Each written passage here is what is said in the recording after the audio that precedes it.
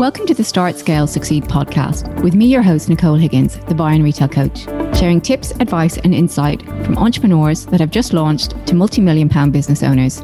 We will be discussing the challenges they faced, advice they would give, and the milestones they achieved and how they got there. Also joining me will be a broad range of experts with some tips and practical how-tos, episodes that will help your business grow and to enable you to live the life you crave. The types of experts that you'll hear from will be those that you will find beneficial as you start and scale your business, from branding and social media experts to mindset coaches and PR marketing. There will also be solo episodes from me discussing a variety of topics from sourcing to maximizing the profit in your business.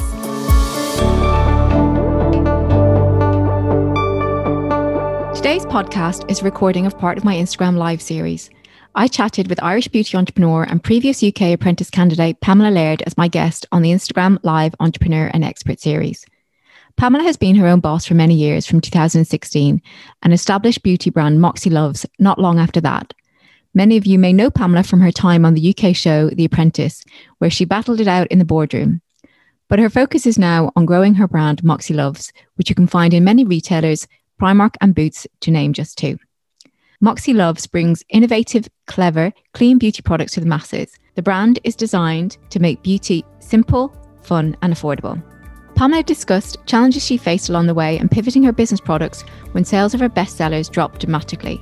She talks about her vision for waterless beauty and what personal and professional success looked like to her. Let's get started then. And thanks for joining me today, Pamela. And for those that don't know your background, can you just start with a little bit about your background and how you started in the industry that you're in?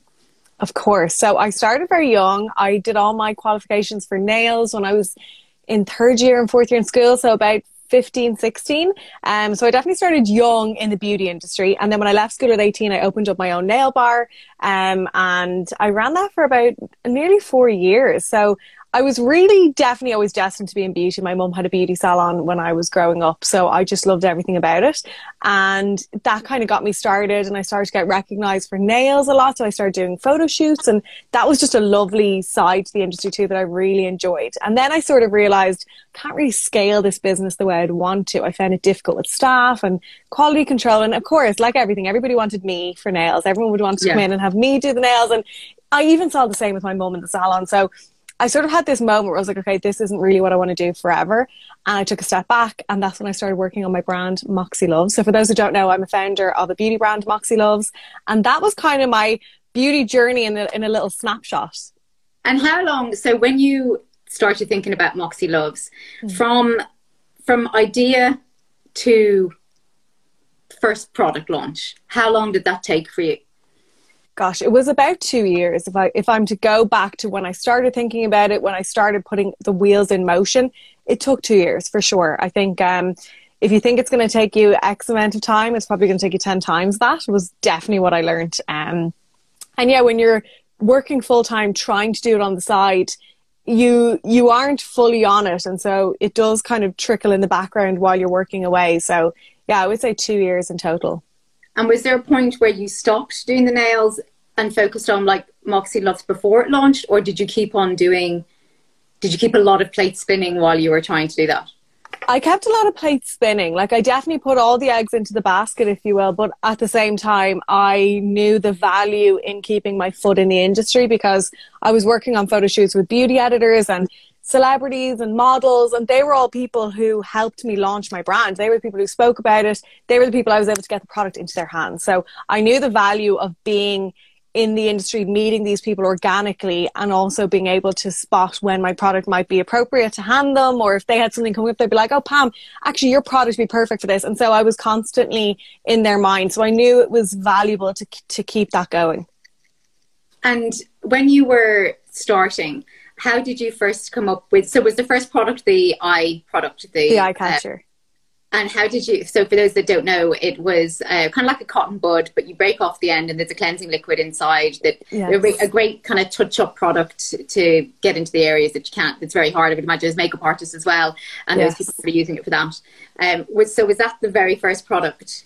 That was the very first product. I think before I started to develop it, I realized that I had loads of ideas.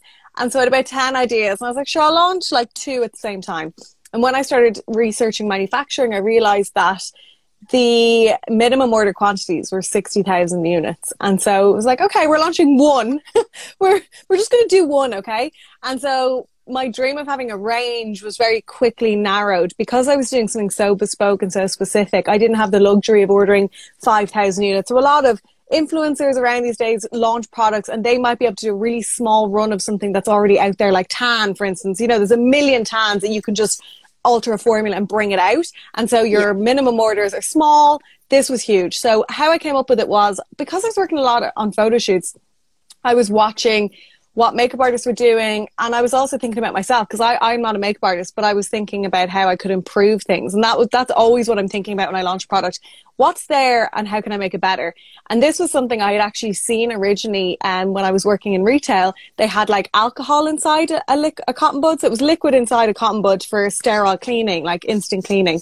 And I thought that would be so clever if you just put eye cleanser inside. So that's where Eye Catcher came from. So very, very simple, but something that really just took off instantly for me. And then how quickly did it start to scale for you then after that? That was when we first launched. It was quite quick. I struggled for the first 2 months to get any listings, any emails back from like anybody. I didn't realize that although my product was really good, that I wasn't breaking that conversation barrier with buyers because they were so busy. And so I was looking towards a distributor. And around the same time as I got a distributor, Primark actually finally got back to me after cold calling, and I just sent product in.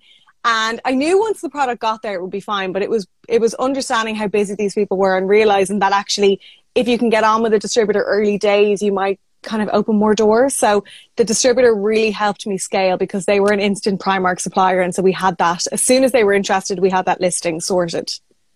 Yeah. And I mean, I used to be one of the buyers of Primark, but I had left. I'd moved on to a different area at the time. So don't blame me. No, I won't. Well, that's what I mean. I think I was sending it probably to the textiles buyer or to, and I had no idea what I was doing, to be totally honest. I knew I had a product that would sell for them, but it was that whole how you get in touch with them. And it's, to be honest, that's still a barrier to entry today for me, in other markets. Yeah. And I think that one of the points that you made in terms of it's about being resilient as well, that you kept on at it and you didn't take no for an answer and you found a different route. And, it mightn't have been the route that you had initially had envisaged going down and working with the distributor to start off, but you got the product in there and, and worked in the end. Well, it worked. And I know that you've had challenges with your first product and with some challenges within the business in terms of sustainable beauty comes along, single-use plastic happens, and you have to change and drop your bestseller. Yeah. It was hard. That's a huge challenge. Huge. I mean, I don't know if I was ready for such a curveball. I didn't see it coming. I knew we were moving there, and so I started to research sustainable materials before that. But I couldn't get any manufacturer to take me seriously. So there was a question of make it out of something else. We don't have anything else, and that was sort of constant barrier with everything. And I thought, okay, I'll get to it. I'll keep launching into new markets and eventually I'll come back, I'll find the answer. And I didn't have that time. I didn't have that luxury. An underwater photographer took a photo of a cotton bud with a seahorse. Overnight, it was viral. 2 weeks later, the EU banned single-use plastics in cotton buds. So my product, done. Even though my product was necessary to be plastic, it opened up everybody, including my eyes, into what happens to plastic cotton buds and why we need to make a change. So yeah, huge pivot, huge curveball, at a really awkward time with not a lot of time to fix it. So yeah, I don't know if I'll ever face anything quite as tough as that again. And I think as well, it's important for people to understand the length of time that product development can take, particularly say in the beauty industry, if it's new formulations or something that you're starting from scratch, that it can take, if it's an existing formulation, it doesn't take so long, but it can take 6 to 12 months, so you can't just go like that unless you are picking something up off the shelf, and changing it a little bit. And what would you say have been some of the other challenges that stick in your mind that have happened along the way? I think I was actually speaking about this earlier, and it brought me back to what I probably wish I knew now. Although working with a distributor was fantastic and is in certain ways, I still work with distributors. there was something I didn't realize had huge value, and that's the buyer relationship. So when you have that relationship yourself, and I just think it's so important to have that. Having a distributor is fantastic when the team that's there loves your brand, you love them, you're in synergy, they're an extension of your brand, and you go into meetings and you smash it and it's great. Then one person leaves or a new person's assigned to your brand, your favorite buyer doesn't like them, or they don't have that synergy, and therefore your brand gets affected. And that's a really tough thing, and that can happen overnight too. And that was something I really realized, that actually I need to be front and center for the big meetings. I need to be involved, because if the team changes, that's basically as if they're working for me and they've changed, because my brand is alongside these people who may not love and feel the passion, and therefore that will affect the sell through. So that was one thing that I think is really, I've learned a lot of lessons about. And that's just, if you can get a leg up at the beginning, but then try and bring as much of that back as you can. Outsource your logistics, fine, but that sales relationship is so important to have within the brand. And I think as well, that, like you say, that direct relationship with the buyer, the sales intel that you get, you know, because I remember when I was working again for Primark, and we would have meetings, and I would say, well, look, this type of product as well, this type of product as well. And even though, you know, it might inspire you in some way or another on some kind of a development path, you know, it's not saying that you copy things, but basically you get inspired and you're like, oh, right, okay, actually, if we do that, and that works for them, or, you know what I mean? It's just that kind of information as well. And in terms of your vision for the brand, where do you see that going, or what can you share? I know there'd be some things that you've got, 5-year plan, 3-year plan, but what can you share with us in terms of where you see the brand going?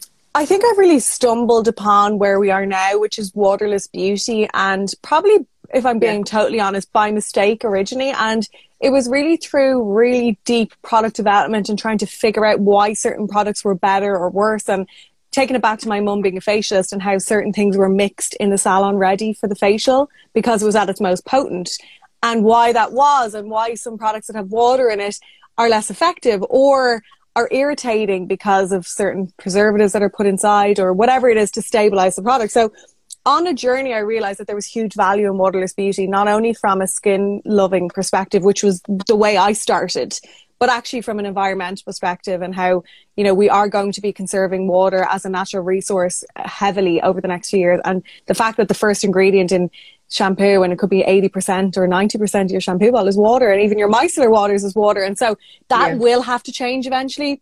And I might be a little early, but I'm actually happy I'm a little early. And why I did it was for a full reason of skin and environment. And so I think we're going to, if I have a good vision, we're going to be a big name in Waterless Beauty, and that is the vision. Of course, global domination as well. You know, I mean, we're just about to launch into Australia, into 400 stores there. So that is just, I can't even believe it. Are you able to share which retailer? Yes, it's Chemist Warehouse. So they have stores in New Zealand. They actually have stores in Ireland now. I think they're opening their second one in Ireland. But yeah, we're launching they're the biggest retail chain over there at the moment. So it's fantastic. So is it New Zealand or is it Australia, or is it both? So I think there's like a few doors in New Zealand, but mainly Australia. Oh, fab. Fantastic. Yeah. And obviously you went on The Apprentice. I did. How did that come about, and what made you do that?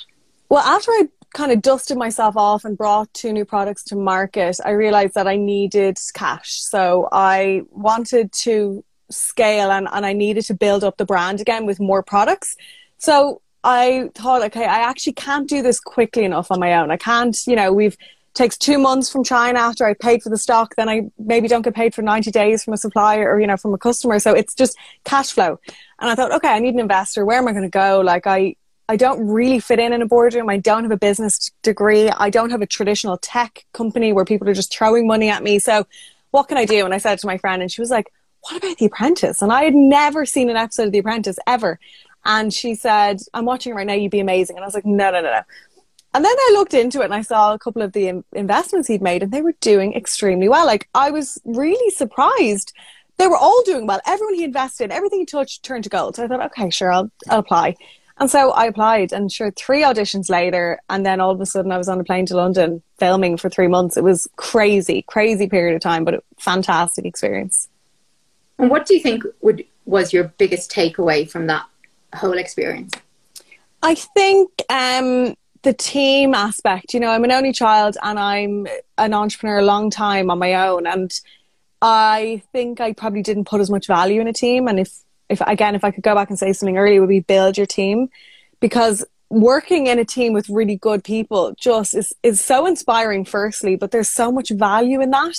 And I probably held off on my own far too long. And I now miss that group environment that I had when we were filming, because we were basically running mini businesses at every task. And so having a great team, and sometimes the team was terrible, but sometimes it was really good, and it just made for a great win, you know, and I feel like that's what's missing in my business today. And so are you making moves to build a team, or do you use a lot of freelance people or contract people, or how? To be totally honest, I do a lot on my own, which is not a good thing. And I'm, very aware that that's a bit of a risk. No, the first thing, it's in my pitch deck is the team. The team is so important. It's really now important to me. It's not just something I'm saying is important because that's what I should say. It's actually important to me. And I think it will be the success of the company if we can build a team and scale. And I think having investment, you can really attract in that talent. And I think as well, like you say, you can only wear so many hats to a certain point. Yeah. And then for you to propel the business forward, you have to do that while you get you get a team around you. And you can't go here when you're still there. Yeah, you're so right. And in terms of like retail, and are there any other retailers that you have on your list that you're able to say, I have them on my vision board, or they're where I'd love to see the products? Totally. I mean, Primark was the first one. When I made the product, I thought of it for Primark, and I still do to a certain extent with some of the products that I make. I'm like, yeah, that's a Primark product. Listen, Ulta would be the ultimate goal in the US. Ulta is just, I would love, love, love to have my products there. I think I used to say Sephora back in the day, when I started my brand, but actually it's not Sephora, even though I love shopping there. I'm not a Sephora brand. I'm definitely more of an Ulta, a Walgreens brand, and that is the target. And obviously even closer to home, Sainsbury's, I would absolutely love to see my product on Sainsbury's shelf. They have a fantastic beauty offering, and my products would sit really nice. Yeah, they were great. They're really up their game. I've noticed that as well in terms of the other brands. Yes. I'll do a little comp shop for you and send you over some photos. Okay. So I'm obviously based in the UK, so there's some great stores near us. And what does personal success look like for you? What does personal success and professional success look like for you? I wish that they were separate. I can't say that they are. Business good days affect me personally in a really good way. And on the flip side, the same can be said. Bad business day is personal. And I don't know will that ever change. I mean, maybe as you scale up and it affects you personally less. But at the moment, I'm so invested personally in my business, like emotionally, that honestly is what brings me joy and makes me sad. And so to have that succeed, to get an investor, to be able to build the team, to tick all of those milestones will really personally feel successful to me. And that honestly does bring me so much joy. I'm sure a lot of entrepreneurs would say the same thing, that they're just so invested in it. And what advice would you give to people that are thinking of starting out?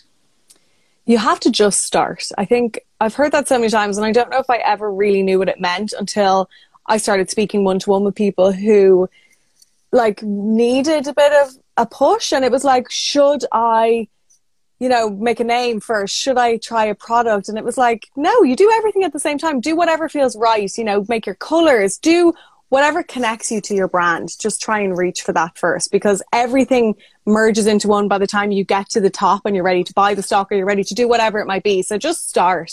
And if it feels scary, then you're probably on the right track. And for those, when you have had difficult times, what has been the thing that's kept you kind of pushing through? I actually think sometimes, I probably hate to admit this, the difficult times are sometimes exactly what you need to push on. I'm a bit stubborn, so a bit like, oh, well, if that didn't work out, I'm going to do something else even bigger and make it work out. So I do feel that that's probably the bit of resilience, the determination, that kind of, and the pressure. Like I like the pressure sometimes, and I think I excel. So if I get a bad day, I might have to take a few hours and dust myself off, but probably the next few hours that I get back on are really, really productive. And it's because I'm determined just to make it happen. Fab. Thank you so much for that. I agree completely with you in terms of it's just starting and, you know, going forward, being resilient. And, you know, I think there's so many people that work so hard for others that if they put that focus into their own business, you know, then they can just propel it forward, because you'll never work as hard as you do when you work for your own business. You think you work hard, you know, when you're working for somebody else, but it's a different kind of hard, because you know you're building either a legacy business or a lifestyle business for yourself and your family. Yes. You know, it's a completely different it's a different kind of and the reward is so much better. You know, a win like with a retailer or something, when it's your own product and you see it on shelf, there's just no feeling like that. Like it's and you know, it's a thrill, and I'm sure it'll never get old. You know, as we keep getting new retailers, it just gets more and more exciting. And there'll be new milestones for you, know, because obviously Primark was a milestone for you. The Apprentice, I would imagine, was another milestone. Going into Australia, you know, and getting other countries and regions will be a milestone. When you were starting out, certain press coverage would have been a milestone. Yes. And even when the packaging arrives and it's okay, that's like almost like, we're on the right road. The excitement when you know nothing that's not gone wrong, you know, which is fantastic. So I've been there, when you've invested so much time and money into it. But if anyone has any questions, if you want to put them in the comments that are relating to any questions you have, nothing about whether Pamela or I are beautiful or any other random things come through. We don't want to hear that. Please feel free to ask. Do you know what? I feel like a lot of people this year and over the last since COVID have actually started asking for help more, which I think is great. And probably everybody's in a position to give help and a bit more time than you would normally. And especially with Zoom, and so if you can hop on a call with someone, have an hour and just really share and help and guide if you can, because I really feel like paying it back is so important. Even if it's something like, I obviously don't know everything, but I certainly know things that have gone wrong and maybe just how to avoid that happening. You don't always have to learn by actual example. You can actually avoid some things that are just painful, you know. So. And then there's a question from Susie about how do you find people find your brand most in today's world? Is it social media or Instagram? So basically, how are people discovering you as a new brand?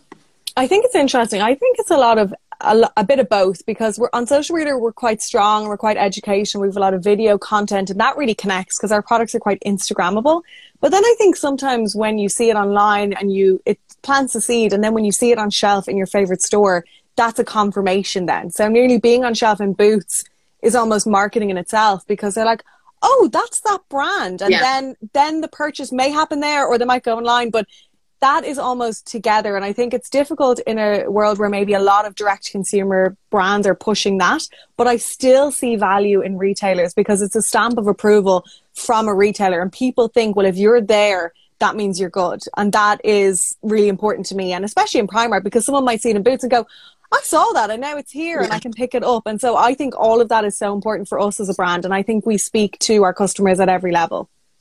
And I think it's that whole, like you say, it's that know, like and trust factor, and it's that just that reinforcement of as a brand. And I noticed as well, it's different tools as well that you can use to sell the product from a social media point of view. Is on your website. Is it a quiz that you have on your lead? I can't remember. There was a quiz or a questionnaire or something like that. There's quite a fun. It's interactive in a bit. Yes. Yeah, you know, and those kind of things. And how, in terms of different tools you've used to sell products, how have you used influencer marketing much?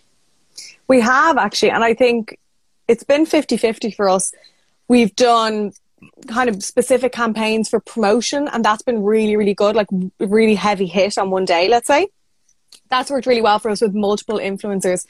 But then I think, you know, we've worked with bigger influencers, and I can't say that we saw the return that we should have, but I think that's the thing. It's difficult. And like any marketing, it's hard to measure all of the time. But sometimes I think that when we work with an influencer, it's all about how that content can be repurposed. So whether they post about it, we can then share it, and then we get more value if, let's say that that day the influencer's views were down, because that happens, that's out of a lot of people's control. Or if a post just doesn't make it, at least we can then repurpose that content. We can push it out. We can share with our retailers. So there's a lot of conversation going, but I do think that the budgets you need to have a good budget to keep up with the social media, like marketing with influencers. For me, I think it does require a good bit of budget. And how has the pandemic affected your business? Hugely. I think when originally, like I mentioned, creating a product with something like Primark in mind and having stores close, very difficult, because we're not a product that was easily transferable online. Our price points are $3.95, $7.95, but the RRP could be that again. So it's hard to add value online when your price points are quite low. We're that impulse purchase. We're at the queue system. We're that thing you add to your basket. We're not the thing you pay shipping again for online, and it was hard because a lot of our marketing at the time was switching to travel because it was coming into the summer.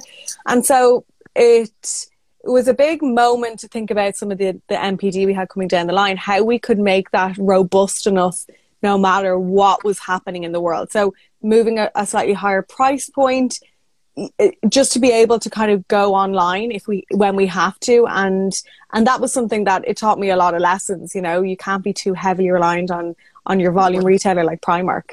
Yeah, or one kind of income stream for one product, I suppose, which is what you would have learned early on. Yes. I'm going to wrap it up there, Pamela. Thank you so much, and I'm looking forward to seeing you in Ulta when you on that board. We'll come back and have a chat then, and I'll have a new one. Yeah, and I will pop to Sainsbury's and send you some. I've got some contacts for you in those for Australia as well. But I will, so I'll send you a message. But thank you so much. Have a lovely evening. Thanks so much for having me. Thank you. There are lots of great gems there. Thank you very much. Speak soon. Bye.